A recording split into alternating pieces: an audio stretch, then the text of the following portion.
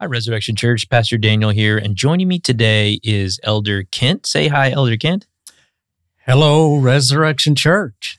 All right. Hey, we're here in our fireside chat, going through our cultural values, and we've been doing that for a little while. And before we get started, Elder Kent, now, you at some point were an oil man in Texas. Is that right? No, actually, I'm from Texas, From but I Texas. never worked in Texas. I actually got out of school and went to the Rocky Mountains, and from the Rocky Mountains to Alaska, back to the Rocky Mountains, a few times overseas, but interestingly enough, never worked in Texas. Huh.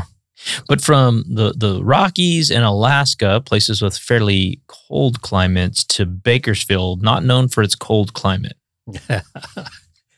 My wife loved it. She grew up my first wife, she grew up in North Dakota.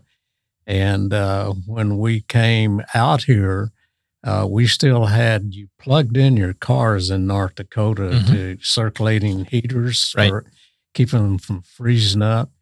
And people thought she had an electric car. And she also, she had no need for a porch to put all the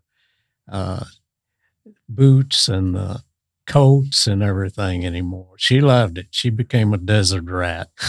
Now in the South, they call that a mud room. Did you guys have mud rooms? Yeah. Okay. Well, it's a snow room. Snow room. Yeah, mud room is. So never lived in a place in my entire life that had a snow room. I have family in Georgia. They have mud rooms, but I've never lived, in long term, I've never lived in a place that had a mud room because I've always lived in really dry, hot climates. And you know the interesting part?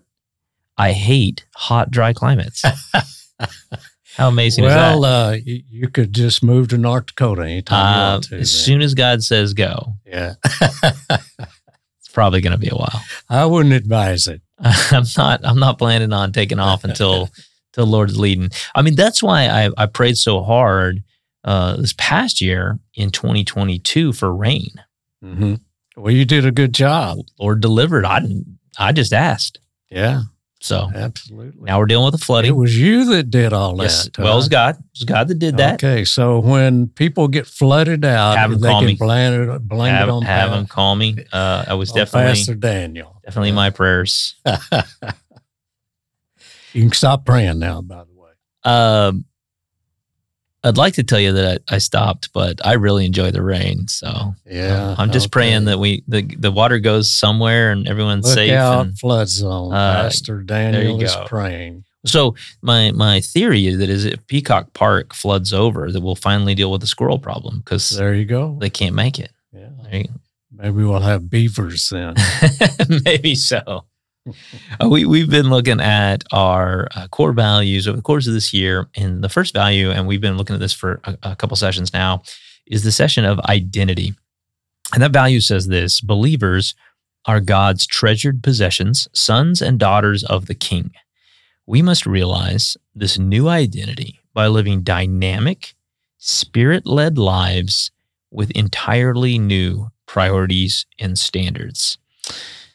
Elder Kent, why did the elders believe that this was such an important part of our church and of gospel culture? And why is this even in here? I think it's so important to understand who we are, how we got here, where what we're here for, and where we're going. Those are good things.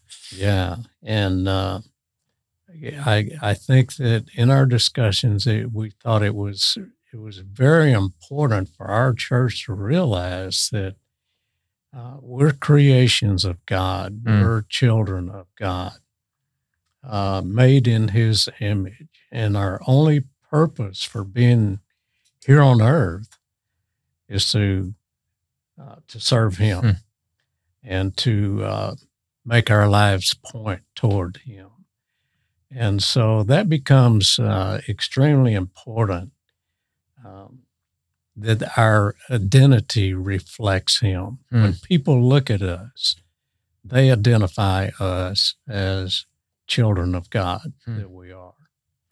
You said who we are, how we got here, what we're doing, and where we're going. And the interesting thing about how we got here, and I've been reading a book lately about this, and it's made this point a couple times, is that if a Christian would get a really clear view of how we got here, that could kind of stay in front of us, so we wouldn't keep forgetting, it would make us the most humble people on earth. Oh, absolutely. Yeah. We have an amazing, huge God. I think the statement I heard was, no one can be arrogant when standing in the shadow of the cross. Mm-hmm.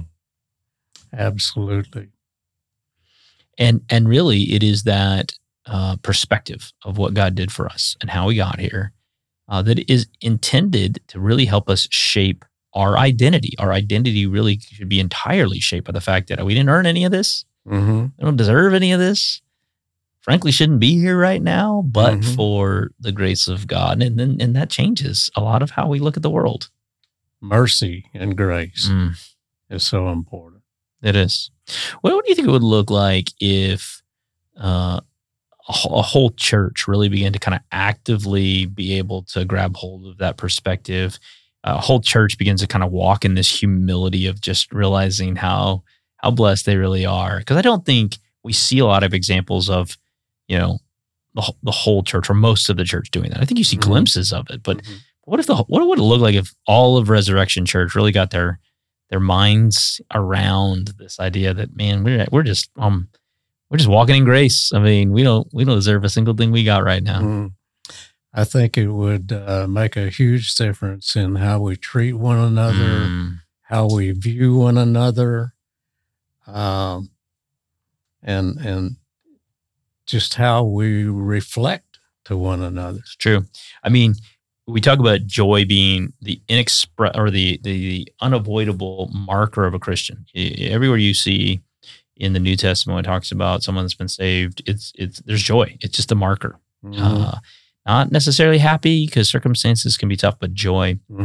And I feel like that would be a byproduct. If people could really grasp like just how great of a gift salvation was and Christ was, we would be much more joyful people. I think you're right. I think, and you're right. There's a difference in happiness and joy, and the old saying that happiness comes from happenings and the outside, and joy comes from within. And often you have to work at that. Yeah. Certainly Carol and I work in grief share. And, you still see joy in people, even that are grieving, but perhaps not a lot of happiness. Right. Not in the season. Yeah. When it says, when we talk about living dynamic, spirit-led lives, what does it look like for you, Elder Kent, to live a life sort of sensitive to the work of the Holy Spirit? How do you follow the Holy Spirit? How are you sensitive to the Holy Spirit? How are you doing that in these later years of the faith, having gotten to mature in Christ? Well, it took me a long time. When I was young, I spent a lot of time trying to please people and doing stupid things to impress my buddies. And so God took that away through the blood of Christ. Okay, so I kind of lost the question. What was the question? Well, I mean, I think one of the hardest things, questions that I get, and even in my own life, is how do I understand the specific will of God? How do I stay sensitive to the Holy Spirit? The Holy Spirit's kind of wild sometimes. I mean, the things that Christians are called to do oftentimes aren't very logical or analytical. I mean, what does it look like at 80 to follow the Holy Spirit and respond to? Okay, that's well, first of all, give up the life that I had. Yep. That's number one. And then I think, certainly intellectually, Scripture is full of God's will. It's true. No doubt the things you read. But beyond that, you ever have that feeling that you need to call someone? Yep. And you call them up and they say, boy, you made my day. Yep.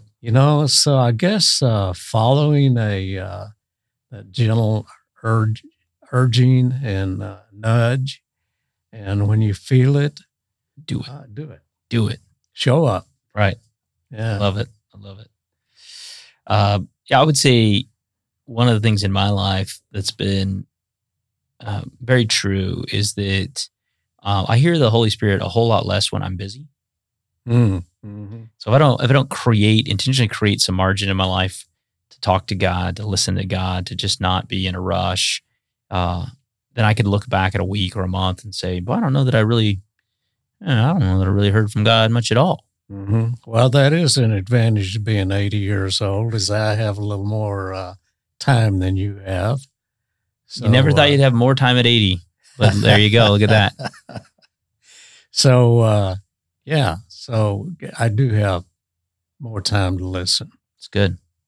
Yeah. What do you think it would look like if our whole church, or a huge portion of our church, begin to become very sensitive to the work of the Holy Spirit? And, when they got those gentle urges, just responded. And, but that wasn't just happening with one or two people. It was happening with 200 people, 250 people. What do you think that would look like? I think you see people talking to one another a lot more. I think true. you see people interacting. I think you'd see people doing things for people more. Yeah. How often do we think that, we need to take a meal to someone or something, and it's too much trouble? It's interesting because earlier today I was a little frustrated, and I was lamenting to a couple of people in a meeting that I felt like there's not enough people in our leadership framework of, we have a lot of levels of leadership here, but really taking initiative, grabbing something and just going and being proactive and getting it done. Mm-hmm. But I think I stated that wrong. I don't think that's the right center of the frustration. I think really the frustration is actually more about responding more quickly to work of the Holy Spirit, because I think that's often where really good, holy initiation and action comes from. And I think it would solve the problem I was lamenting about. I have this thing about show up. It's and it's true for a lot of things, that nothing gets done if you don't show up. And if the Holy Spirit nudges you, you need to show up. Agreed. If we don't show up, nothing is accomplished. That's good. Elder Kent, appreciate it. Thank you for stopping by today and hanging out and talking about identity. My pleasure. Absolutely. Church, we hope you're well. I hope this blesses you. I hope this encourages you. Until the next time, may the Lord bless you and keep you. See you later.